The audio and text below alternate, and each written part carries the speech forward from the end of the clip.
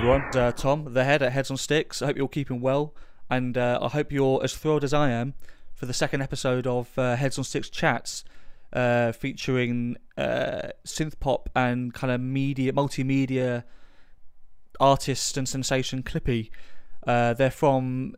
They jump between Nashville and Georgia, Athens and Georgia, I do believe. And I think they're great, and I've been really looking forward to chatting to them for a long time. And I was hooked almost straight away when I saw their album cover for Consensual Hits, and I was like, right, that's going in my must listen to list. And I did listen, and I loved it. I thought it was just fizzy, pugnacious, and bold synth pop, and just real. Had a real euphoria to it, a real elation to it, and I thought it was a really great record, and it's in my contender so far for one of the best of the year. So there you go. And upon doing a bit more research on Clippy, I kind of soon discovered that Clippy was one of many aliases and alter egos by AC Carter. And I don't even know if AC Carter is their real name. Even the real identity is a bit of a mystery to me, which I like. I find that kind of interesting. And there's a whole world of arts and characters. There's a distinguished academic called Vixine Martine, which interviewed Clippy in promotion for their debut album, which I like. I thought it was really cool. Curator of Adverse Festival, model, creates lots of like fashion garments. So Clippy is a bit of a world, and I'm really keen to get in there and find out more about it, and I hope you are too. Right, so Heads of Sticks Chats, number 2, Clippy. Let's rock and roll.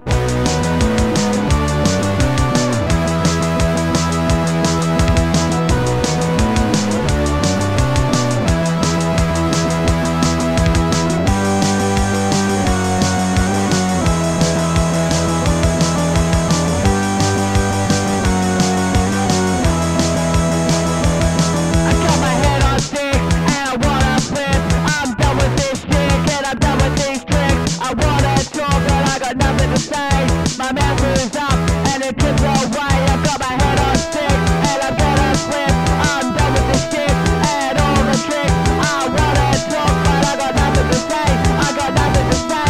I got nothing to say.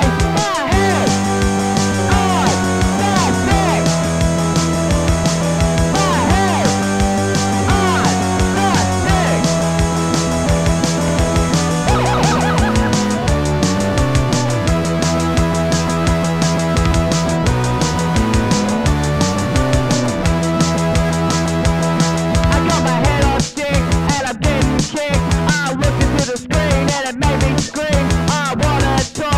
Nothing to say, everything's round and it drifts away. I got my head on stick, I'm dead off with, I'm done with the shit and all the tricks.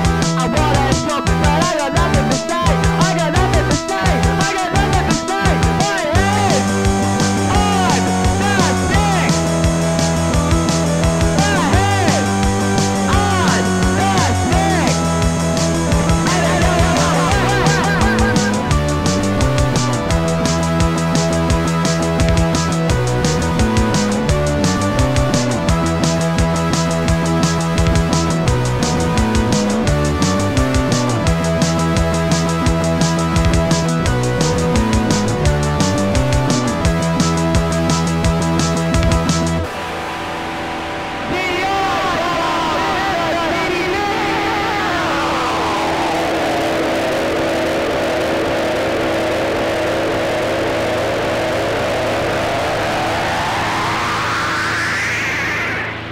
Clippy, how are you?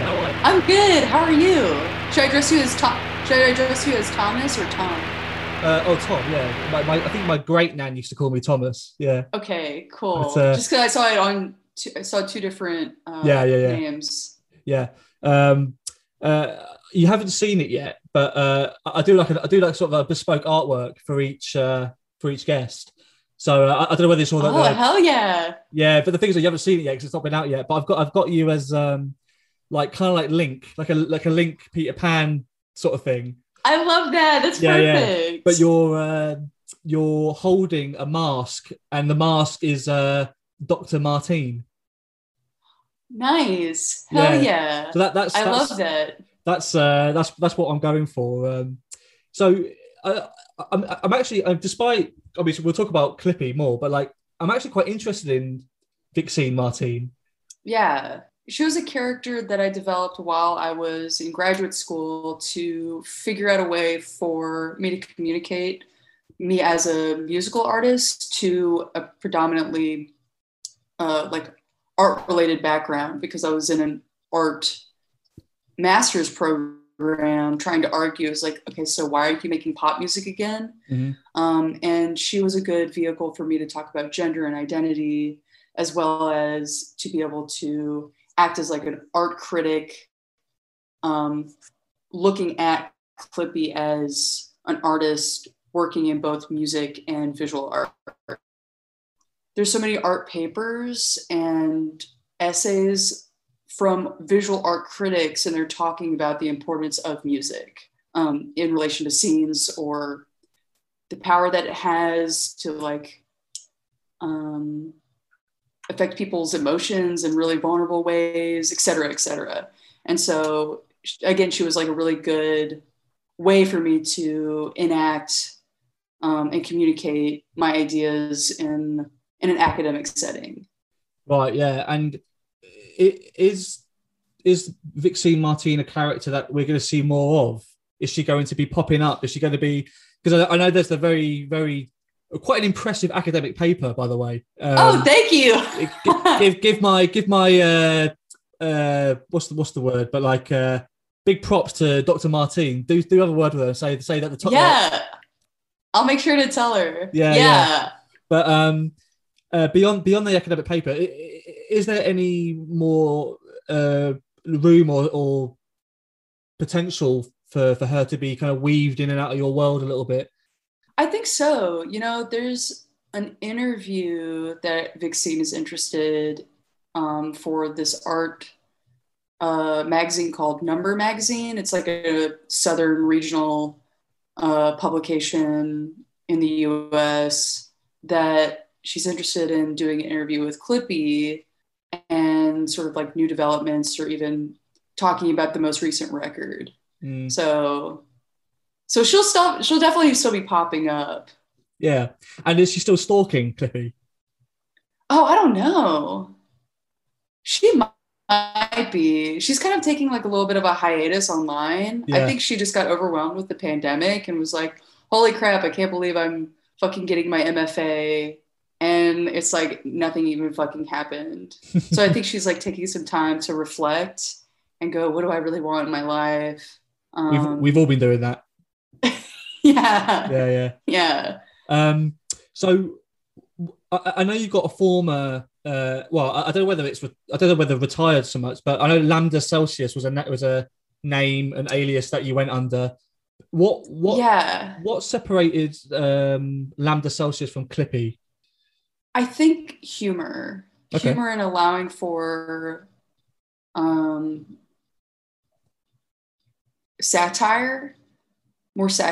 I think Lambda Celsius and the music I was writing as Lambda Celsius was more academic or more serious, even if the sounds I were using were still pretty goofy. But I think the lyricism was more serious, while Clippy allows themselves to be more satirical, more funny, letting themselves laugh to talk about serious issues. Because I do think that humor can be a powerful vehicle to communicate really scary things that, you know, happen in your own life, like traumatic events or abusive events.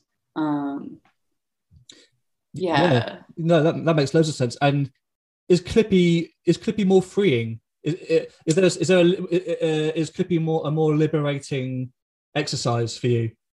Yeah. The time I felt like I couldn't allow, when I was at Lambda Celsius, performing as Lambda Celsius, I couldn't allow for things to be too funny unless it was like in a very narrow sort of playing field, and I needed a little bit more room to um, to expand and grow and to like even find my own self and like how do I want to present myself to an audience and what's even just more fun for me personally. Yeah. And Clippy's definitely more in that vein. Right, but there's right. still similarities with Lambda Celsius. Like I think orange has definitely been like a visual color I use a lot, and I'm still talking about the same subject matter. It's just communicated a lot more differently. Mm-hmm. Yeah, I mean, I guess any artist has their core values and sensibilities. You know. Yeah, I should send you some old Lambda Celsius recordings. I'll be like, oh, this is more like post punk, and Clippy is definitely more pop. And I've always been trying to write pop music, but I couldn't do it till as of recently. And now I'm fucking loving it. I love brilliant. pop music. Yeah. Yeah. I'd love to hear some of your earlier stuff for sure. Yeah. Yeah. Do you find so? Why did you come to pop a bit later? Like, was it intimidating? I think part of it was intimidating, or I felt like it was too, because pop, it's just weird. I'm going to say something and then I'm going to rebuttal myself. Okay. Is pop seems too of the mainstream and not actually saying something important, and just like as a capitalist, like, oh, we know this sells, so this product will just like push it. Like, what is it actually doing to society? Is it benefiting it? Okay, do I really think that? Maybe, sure, yeah, at times, but a lot of that music, like the reason why it is good, like there is something sonic about it that makes it good. Like I like Dua Lipa, I do now. I'm like, oh fuck yeah, I'll listen to this record. I understand why people find it attractive visually through like a lens of entertainment. And I think that if you are in the lane of pop music, because it is the language, I would say, of like everyday people, like you can more readily communicate your ideas, or it's like something even more serious than just being like, oh, I'm trying to think of what is a really dumb, mundane pop song that's just like Sword, that is just like, why the fuck? I don't get it. But we wouldn't remember it, would we? Yeah, I know. I don't remember. That's why we can't think of it. But like, you hear it all the time. It's like wallpaper, shopping mall music, isn't it? It's just kind of, it's just a part of the charts landscape. But it's, you know, yeah, it doesn't do anything. But I think it's interesting as well because you're talking. If I'm correct me if I'm wrong, but are you sort of implying or alluding to the idea that pop as a medium, it can be a very powerfully subversive thing?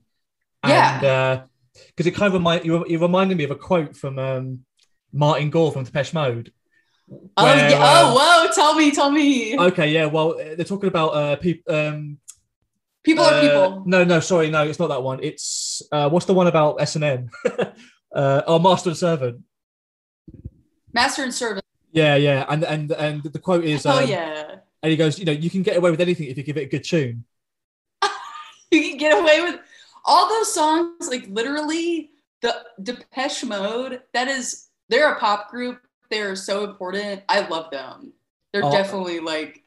I'm mad on them. Yeah, I absolutely. I'm trying to chat to News Radio and trying to get. I want to do like a 40th anniversary special where it's just non-stop mode. You'll have to keep your eyes peeled. Hell yeah! Oh my god, Martin Gore is putting out some new stuff. I did see that, yeah. But it's more like techno. It's more like techno electronic sort of stuff, isn't it? Yeah. Yeah. It's cool. They all keep working. I love Depeche Mode. They're like all those songs. They're so catchy. They're so catchy.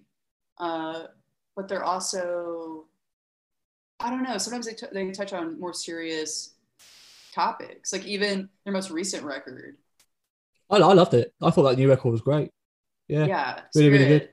I could talk about Depeche Mode all day, so I best stop. But which again, like, I'm not saying that like everything that's I'm not shitting on top 40. Like, I think there's power in top 40. But what I am saying is that was my perception before. I was like, fuck that noise. I don't want to be a part of it. And now I'm like, wait, there's power in that. Sure, my budget, I'm like working all my creative endeavors on a shoestring budget, and I don't have the sort of funding that, you know, somebody on a major label does. But hopefully, maybe one day, I'm not on like maybe like a major label, but on like oh yeah, no, well, label, that would be sick. One day, I predict big things.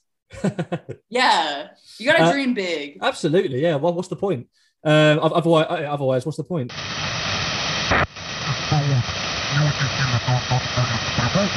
So I know that you're on TikTok and you're quite active on that, and you do seem to have a real grip on like the online kind of social media culture. Like, how important is social media to Clippy? Like, because I get the impression it's not just promotion.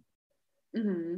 I get the feeling you're utilizing it in a way that's an extension of the character. Does that make sense? Yeah, it's definitely, it's like a way to create more dimensions of the personality that is Clippy. And, you know, it seems in some ways it's low stakes. Mm-hmm. Like, you put out a funny, silly video on TikTok, over 1,000 views. That's really great, because I still don't understand like why some things like do really well and why others don't.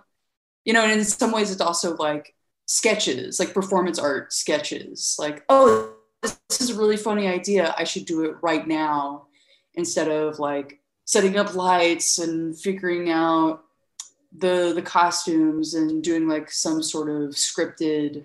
It's more improvised. It's definitely improvised performance art in some ways, which is great, because then again, low stakes.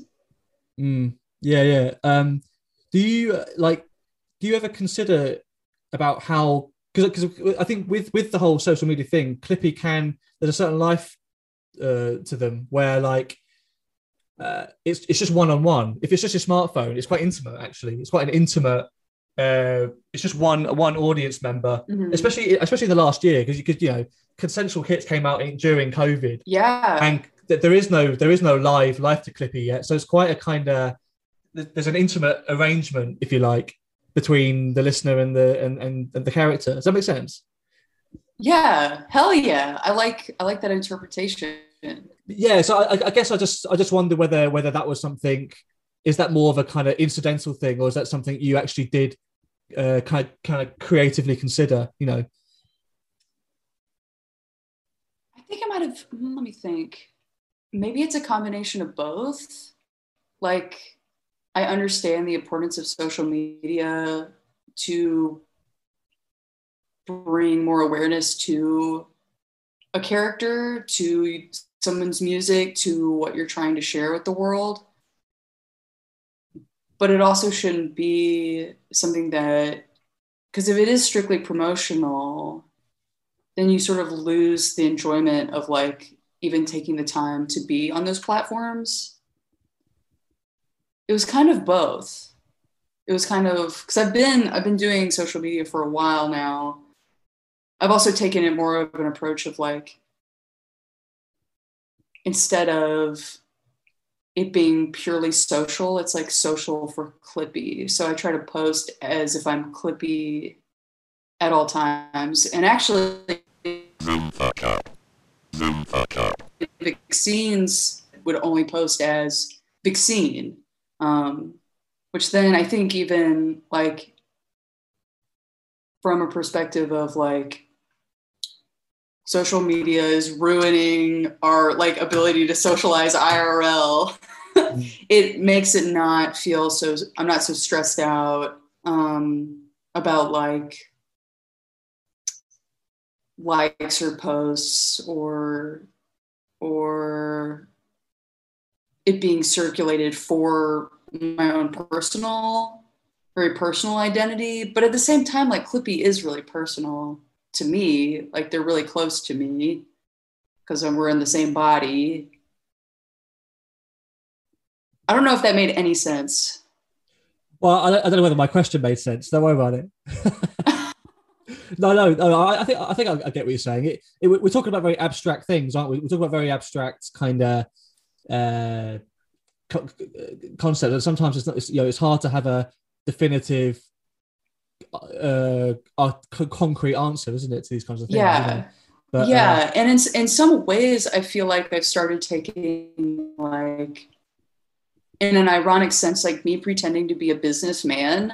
Like I'm a businessman, and so I'm trying to like make this business grow with certain assets and trying to like, I've got products to sell, I've got assets to show for my assets are my advertisements for my marketing campaigns. I got campaigns for days, but I'm like pretending like I use all this vocabulary in both a sincere and satirical way, because I'm like, I'm not a fucking like I have all these things in relation to my social media, but I don't know, there's just definitely like there's a step back where I'm like, it's also like a joke. Yeah, I don't know if that makes any sense. There's a new character here. I think you got a fully fledged character here, the businessman. I don't know, in a suit and just kind of cutthroat, corporate, kind of no messing about, money chasing. Yeah, I don't know. Maybe it's another character also called Clippy, except it's the actual paperclip. Or I've money been thinking clip. about that. Yeah. Oh my gosh! Yes, a money clip. Yeah. Oh my god, that would be so funny. We just credit me with that one, will you? Yeah, I will. You grew up in Nashville, is that right? I actually grew up in Birmingham, Alabama, which is 3 hours south. Yeah. Okay. But I lived in Nashville. I went there for undergraduate school, and lived there for a while, and then moved to Athens, Georgia, which is near Atlanta, Georgia. Yeah, which is a bigger metropolitan city. But I was attracted to Athens because there's like a history of music there, like REM and the B-52s and Pylon, and like current acts like Kishibashi and of Montreal. So it felt like, okay, I was also accepting this. Okay, yeah. So, growing up in Alabama, were there any scenes at all that you that were formative for you? Were there scenes that you're attached to, or that were a formative part of your musical, or artistic development? I think that mostly happened when I was in Nashville. I think I was too young to be really seeking scenes. I don't know if when you were in high school, if you were like going to art related, definitely hang out with people from like other schools rather than the one I was in, but I was primarily like doing a lot of after school activities and sports. Oh, really? I was like a little All right. What was I was like on the varsity volleyball volleyball. I was on the varsity volleyball team. Oh, right. And I also ran track. Yeah, that's interesting. It's a funny thing about American culture, because the sport culture in America, the kind of high school sport thing, we don't really have that over here. There isn't really that same sort of like sports sort of like teams in like certain American areas. They're like stadiums are big, aren't they? They're sort of, it's a massive part of the kind of community, and it's just quite extraordinary over here. We just don't have that, but that was like so much of what I did. And then I like got to this point where it was my last year of high school, and I was like, what the fuck am I doing? I don't even like the mentality. I don't like that there's only one winner, in the race. I didn't like that I felt like I never could really relate to any of my like fellow teammates. Just I think because I was just a little different. And I like that there's more flexibility in an art world where there's, I think, multiple people that can be successful. And there's not like some sort of like clear cut, you're the winner and you're not the winner. Yeah. This is a very subjective opinion, by the way, but on my perspective, overwhelmingly, whenever you see like professional sports people chatting away, they're so boring. Oh, really? I don't know. I guess I haven't watched any. I mean, obviously, there's like, you know, oh no, you've had like you did have like, you know, very sort of flamboyant, colorful characters. You know, Maradona, Muhammad Ali. Obviously, you had all these people, but for the most part, whenever you see post-match interviews with like, you know, sort of like professional athletes, they just got maybe it's a British thing, but like, so I'm thinking like sort of British football players and tennis players, and just got the about as charismatic as an old sock. Yeah. I guess like all their charisma is like purely in their physicality. Well, that's it. You know what I mean? That's what I mean. That's what I'm getting to, really. Yeah, like it's all. They're just like, I don't know what to say. Like all my energy is like literally in my body. Yeah, right. That's why I like couldn't relate. I mean, but it's like I do feel like music and performance, like what I did learn as a student athlete was like willpower and hard work and taking the time to practice, because that practice will lead to higher gains the more you do it. And I think like that, you know, analogously helped me like understand what it meant to be like a visual artist or a musical artist, because I kind of had to start from ground one at a later age, because I didn't know how to. I started playing bass guitar when I was 17 and taught myself, but didn't start recording until I was 22. So yeah, so kind of a lot later. Yeah, but I don't regret it. Don't regret the volleyball team. That's precious memories. Oh, totally. I was pretty good too.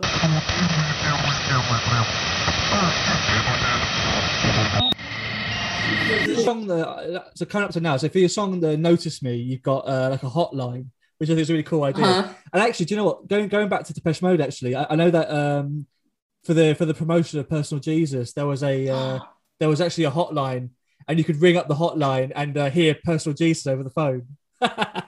It's cool, isn't it? That is so cool. I had no fucking idea. Oh my God, I wish I could be like Martin Gore, call my number. But yeah, but I know that also you got the Love Hearts, and you got there wasn't a talk of or maybe you did it, an eyeshadow for "You See Me" single. So I guess what I'm getting at is, are you precious about? Yeah. Uh-oh, I think you're breaking up. Yeah, you did a little bit. The eyeshadow? Yeah. Yeah, I've got an eyeshadow palette coming out. We're going to be releasing it in June. I feel like that's a great month to release it.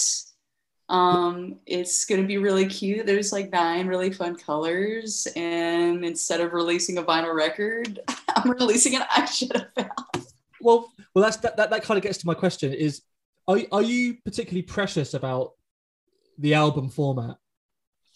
I don't think so. You know, I don't think so. I do understand why people will still buy vinyl or experience vinyl when they listen to music, because there is a particular experience that's different than CD, that's different than tape, that's different than streaming. But I do imagine that our world is moving towards valuing streaming. And in some ways, like even if you think about YouTube, like I found so much amazing music through YouTube that I would have never been able to find at a record store. And I was able to stream it right there. So, you know, when I think of also me as an artist and me as a character, like what's something more in line to the character of Clippy? And you know, like I'm also a visual artist. So an eyeshadow palette seems like, you know, it's both talking about identity and even like just visual art straight up, like color. So it felt more genuine than releasing a vinyl record, at least in this stage of the game, is when I'm, you know, going to be selling it and promoting it when I go on tour, as well as, I don't know, when I'm going on tour, when is that going to happen? I don't know. And that I can also sell online. Yeah. I don't know whether you know, but there's an artist actually. They were in Bristol. They're based in started in Bristol, but now in London. But Lynx. Don't know Lynx. Right up your street, Clippy. Right up your street. Lynx. Do I need to meet Lynx? Well, oh my gosh, I gotta meet Lynx. Yeah, Lynks. And oh my god, who's Lynx? So kind of like a. So I did an old Heads or Sticks post on them, and I referred to them as a drag grenade. Coolio. And but one of their singles was actually, I believe, a fragrance. It's actually like an aftershave or perfume or something. That's incredible. Yeah, okay. I might be. I'm pretty sure that's right. I might be sort of. There might be a bit of a confabulation on my end, but but yeah, but it just reminded me and reminded me a little bit of this new sort of. It's almost like a bit of a what's the word I'm looking for? Just being a bit frivolous, being a bit carefree with how you need to be distributing your material, you know. But I like it. But yeah, you'd really like Lynx, I reckon. Definitely. Yeah, I should check them out. It's a. Have you ever listened to the song QT or the song Hey QT by QT? No. Oh my God. I'm literally obsessed with this song. I think that's actually a really big driving force of like the visual art times music identity. I should send you some links. Because the idea was there would be this pop artist who would sell they had this one song, which was basically a really long jingle for their music video, which is actually just a commercial for an energy drink called QT. So and then whenever she would play live, they would just sell these energy drinks like as if it was sponsored by Red Bull or something. That's cool. And I was just like, oh my gosh, I think it was released through XL Recordings. Sophie produced it. Oh, really? Oh, wow. Mm-hmm. The artist's her name's Quinn something, but it was her abbreviated name, QT.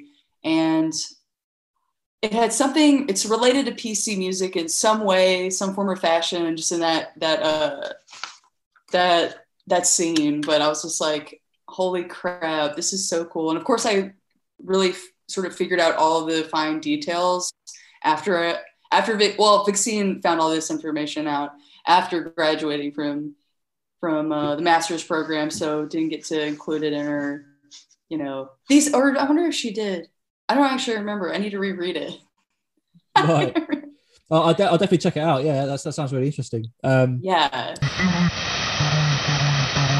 How did you get involved with Precious Child and what was it like working with them?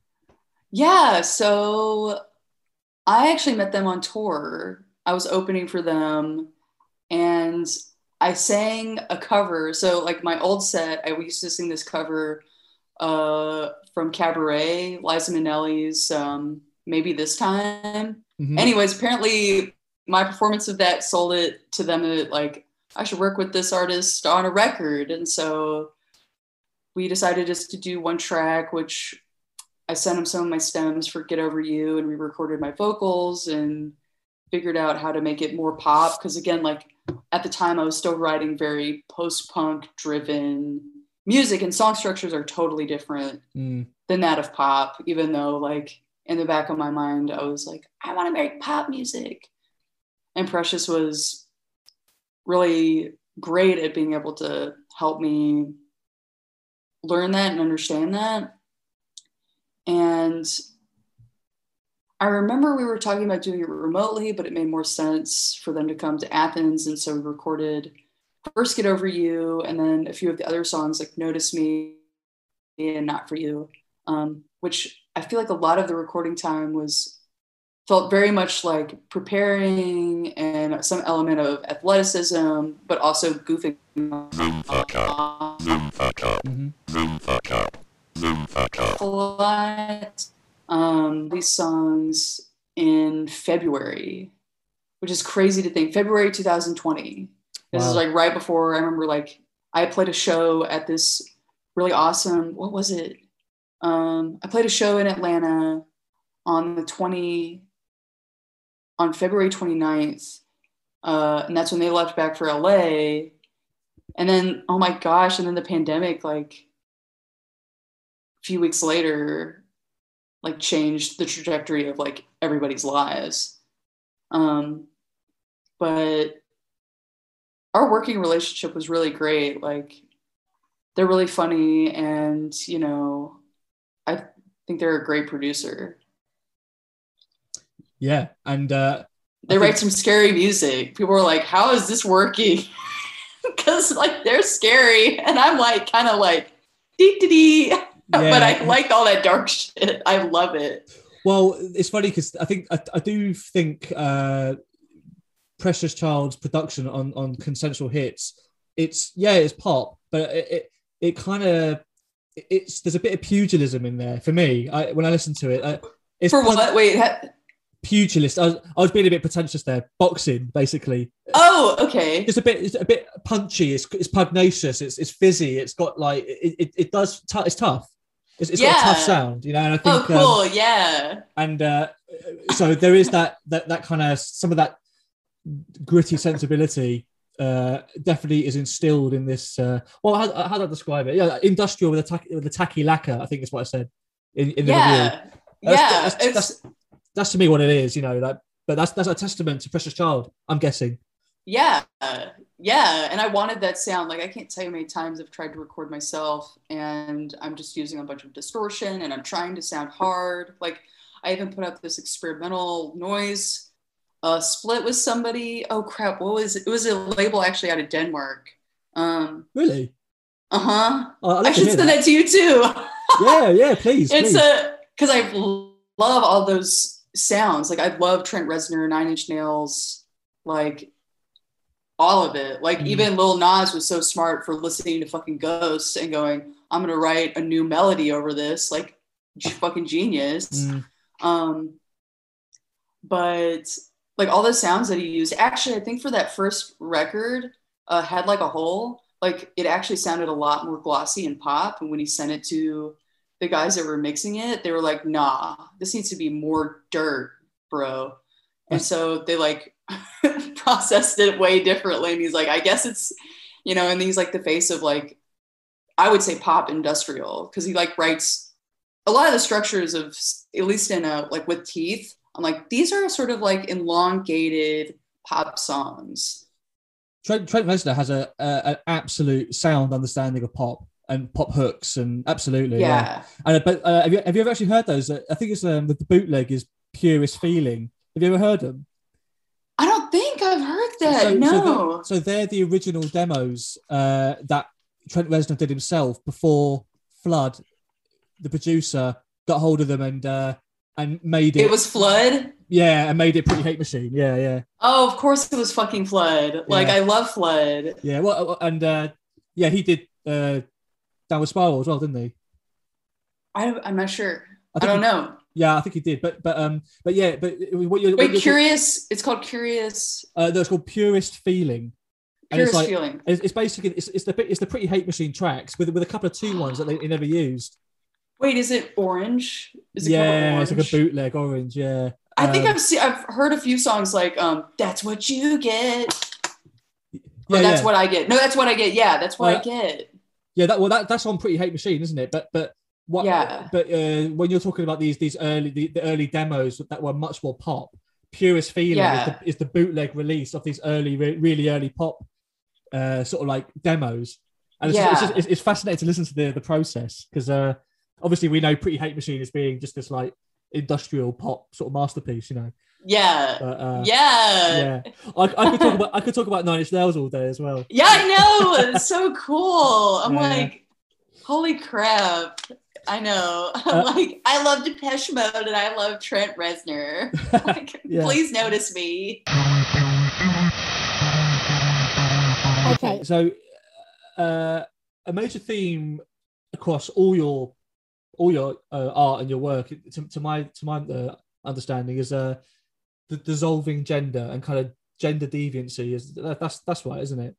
Yeah. Yeah. Yeah, 100%. So, you know, in a more kind of, we're talking more in a socio-political sense now, like how is it? Do you think this is around the corner? Do you think this is imminent? The trajectory and the momentum of this kind of discourse that we're having, or do you think this is still many years, maybe even decades in the coming? I think it's inevitable. It's inevitable. I think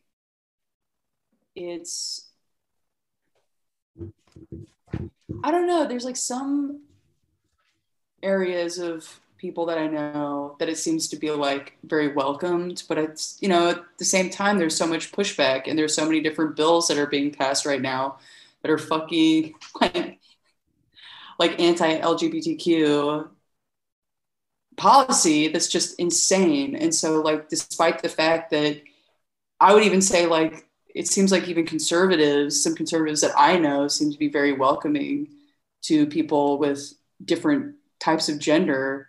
We still have a long way to go. Though I do think like scholarship from like Judith Butler and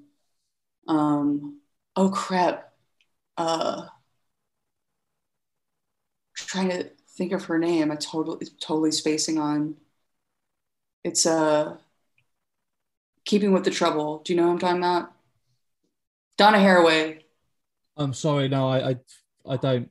Oh, that's okay. Don't worry about it. Do you know Judith Butler? Judith Butler? Yeah. My mind's going a bit blank, I think. Go on. Oh, it's all good. It's all good. She wrote a paper about gender and deviancy and like how it shapes people's perceptions and how to dismantle those sort of perceptions, and like gender and sexuality are constructs that we've made up in order to make things simplified. And inevitably there becomes like certain hierarchies or prejudices that go in tandem with that. And that's been obviously fucking horrible.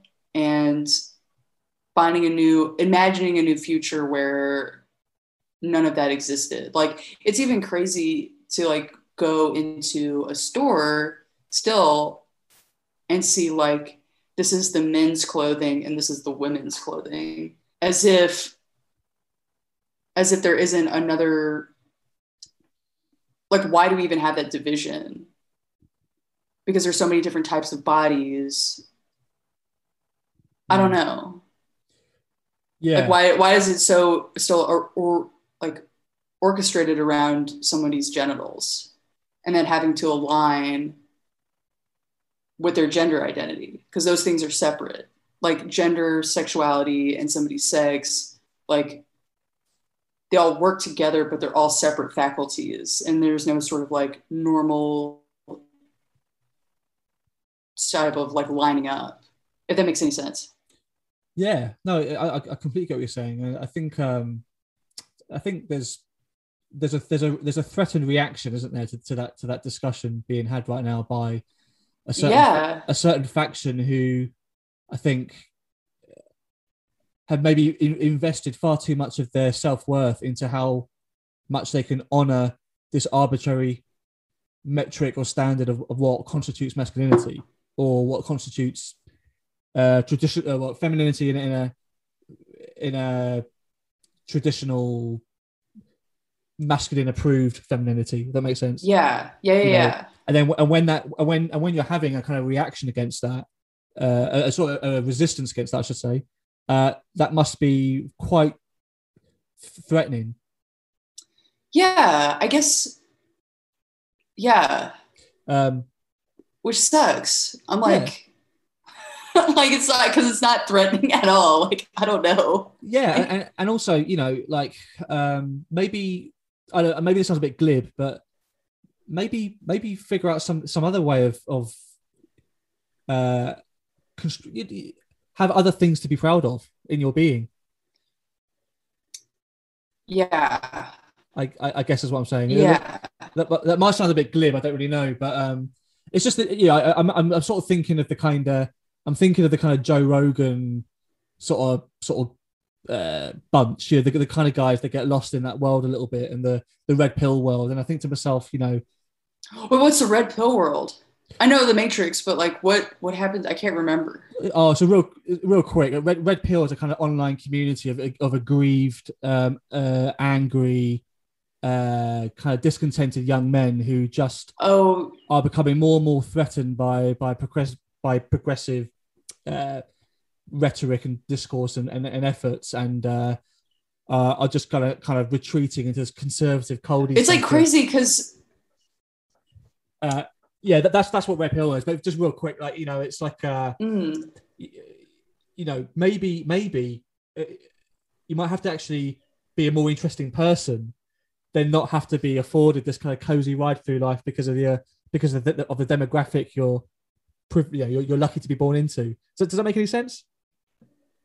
yeah, yeah, yeah, that does make sense. Because then it's like I feel like there's and this is something that Judith Butler has said too, which I like.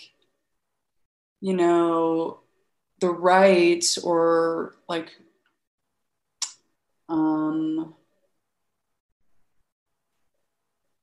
white supremacists, like they talk about how they're threatened by all these people with different like identities, and it's like, oh my god, I'm so tired of all this like identity politics. And it's like, actually y'all have y'all's own sort of toxic identity politics that y'all are aligning yourselves with that is exclusionary and abusive.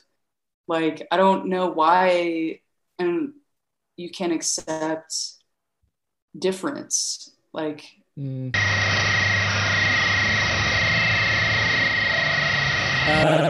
what would you list as your key influences, music or otherwise? oh well, I feel like music, it's like Nine Inch Nails and Depeche Mode. I think those are really strong. You know, minimalism, like art movements like minimalism, conceptualism. Again, like where the idea is really important,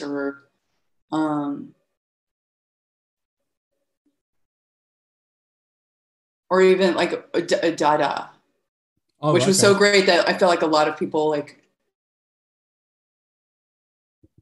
being absurd, and the performance element.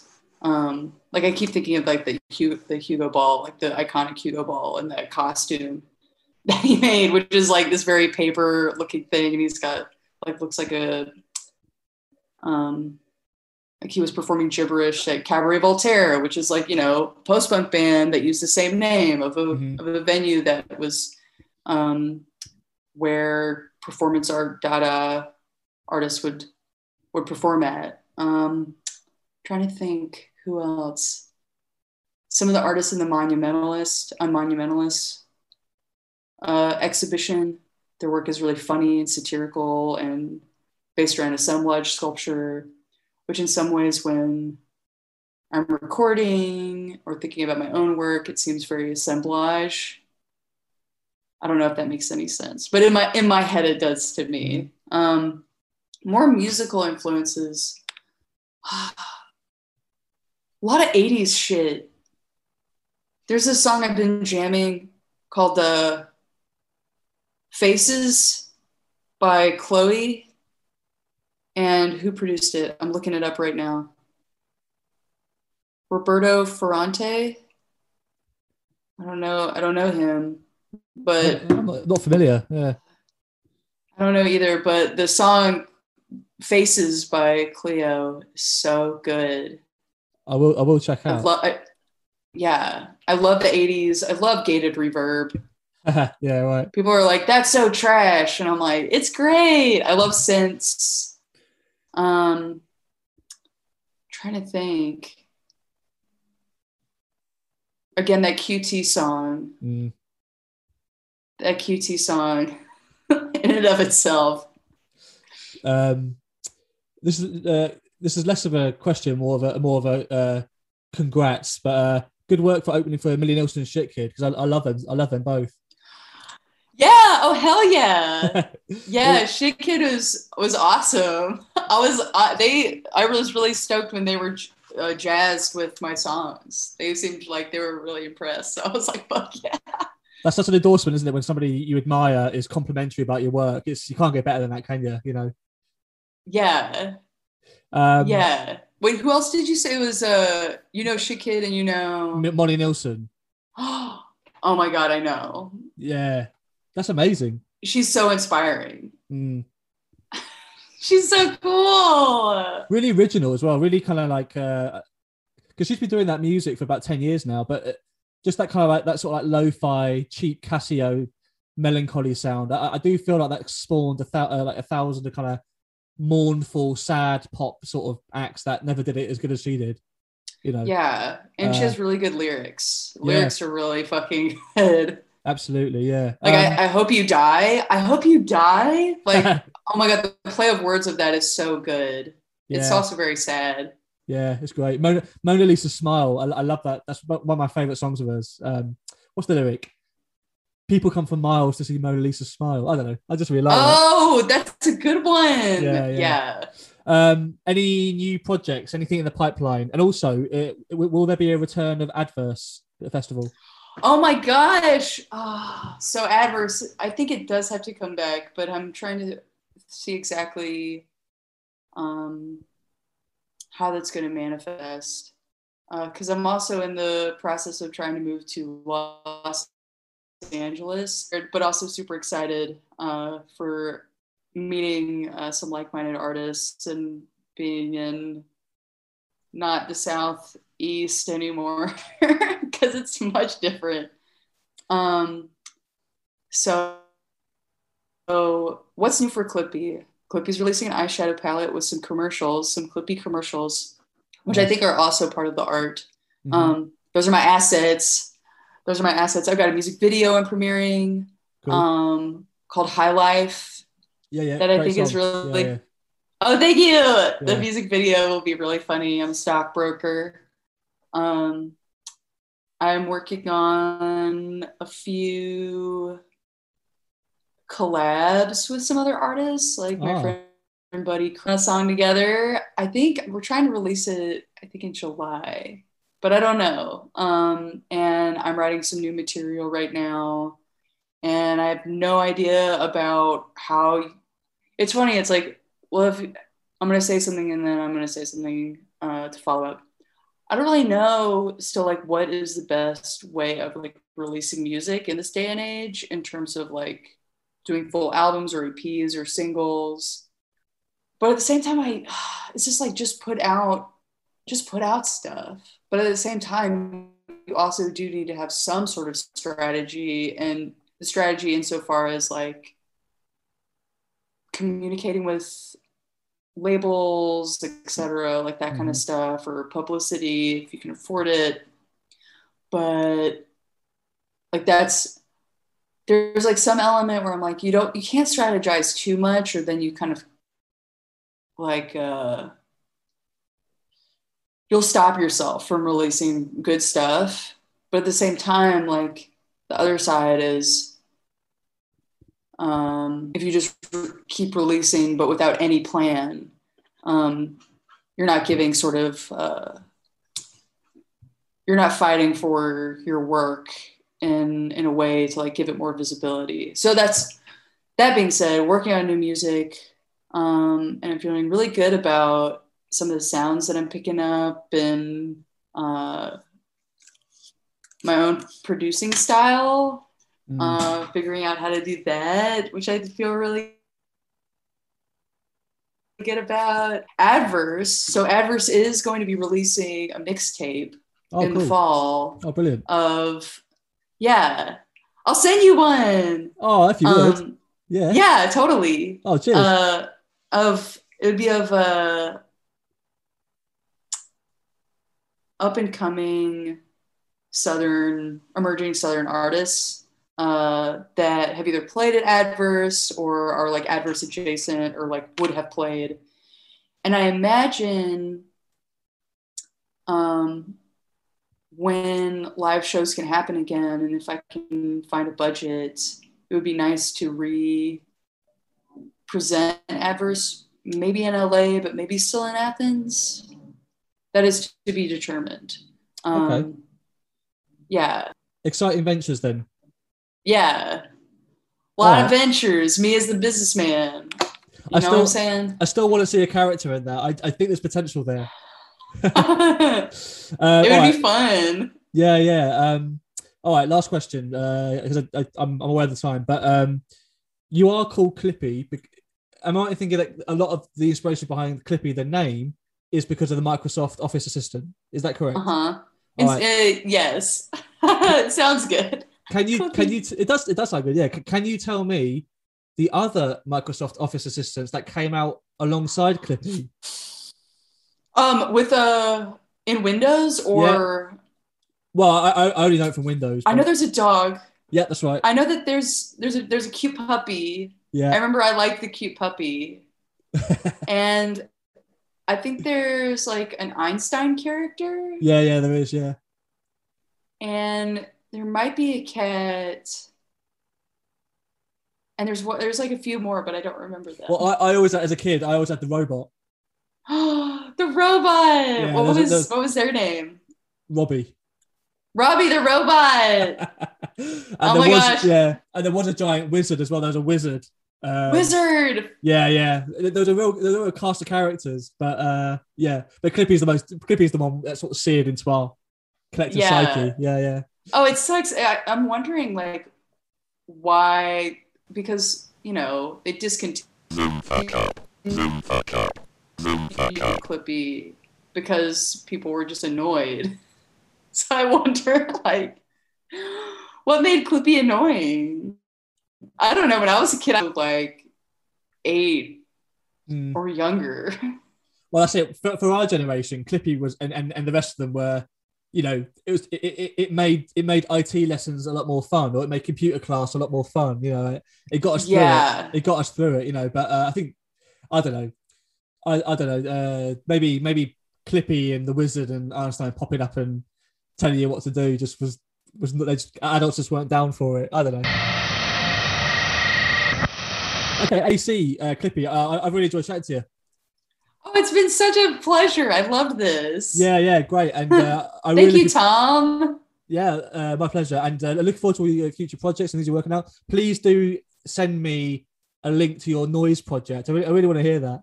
Yeah, I think you'd be like, what the fuck? This is silly, but it's I like sharing the old stuff too. Yeah, I want to hear it all, man. AC, Clippy, it's been a pleasure, and I wish you all the best. Thank you so much. All right. Are you going to the pub tonight? Are you going to the pub? My girlfriend's coming over, and we're going to drink wine and listen to music. Hell yeah! And, just chill tonight, I think. I love that. Hell yeah! All right. Yeah, brilliant, Clippy. Yeah, all the best, and see you around. Yeah. See ya. Bye, Tom. Bye.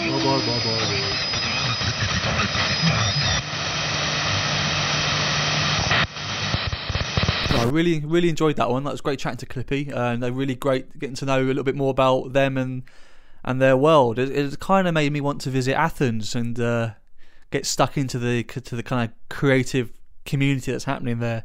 Great stuff, and also the businessman. I still like that idea. That's got legs. That one, the Solar Suit character could be a bit like what the Thin White Duke was to Bowie. Could be the businessman for AC Carter. Who knows? But I do apologise for the Zoom gremlins that were chewing on those wires quite a lot. I'm I reckon Wi-Fi expander booster thing. That's the ticket, and hopefully I can avoid that. But I don't think it bothered things. Didn't corrupt things too much. But yeah, there is some Zoom fuck ups. What can I say?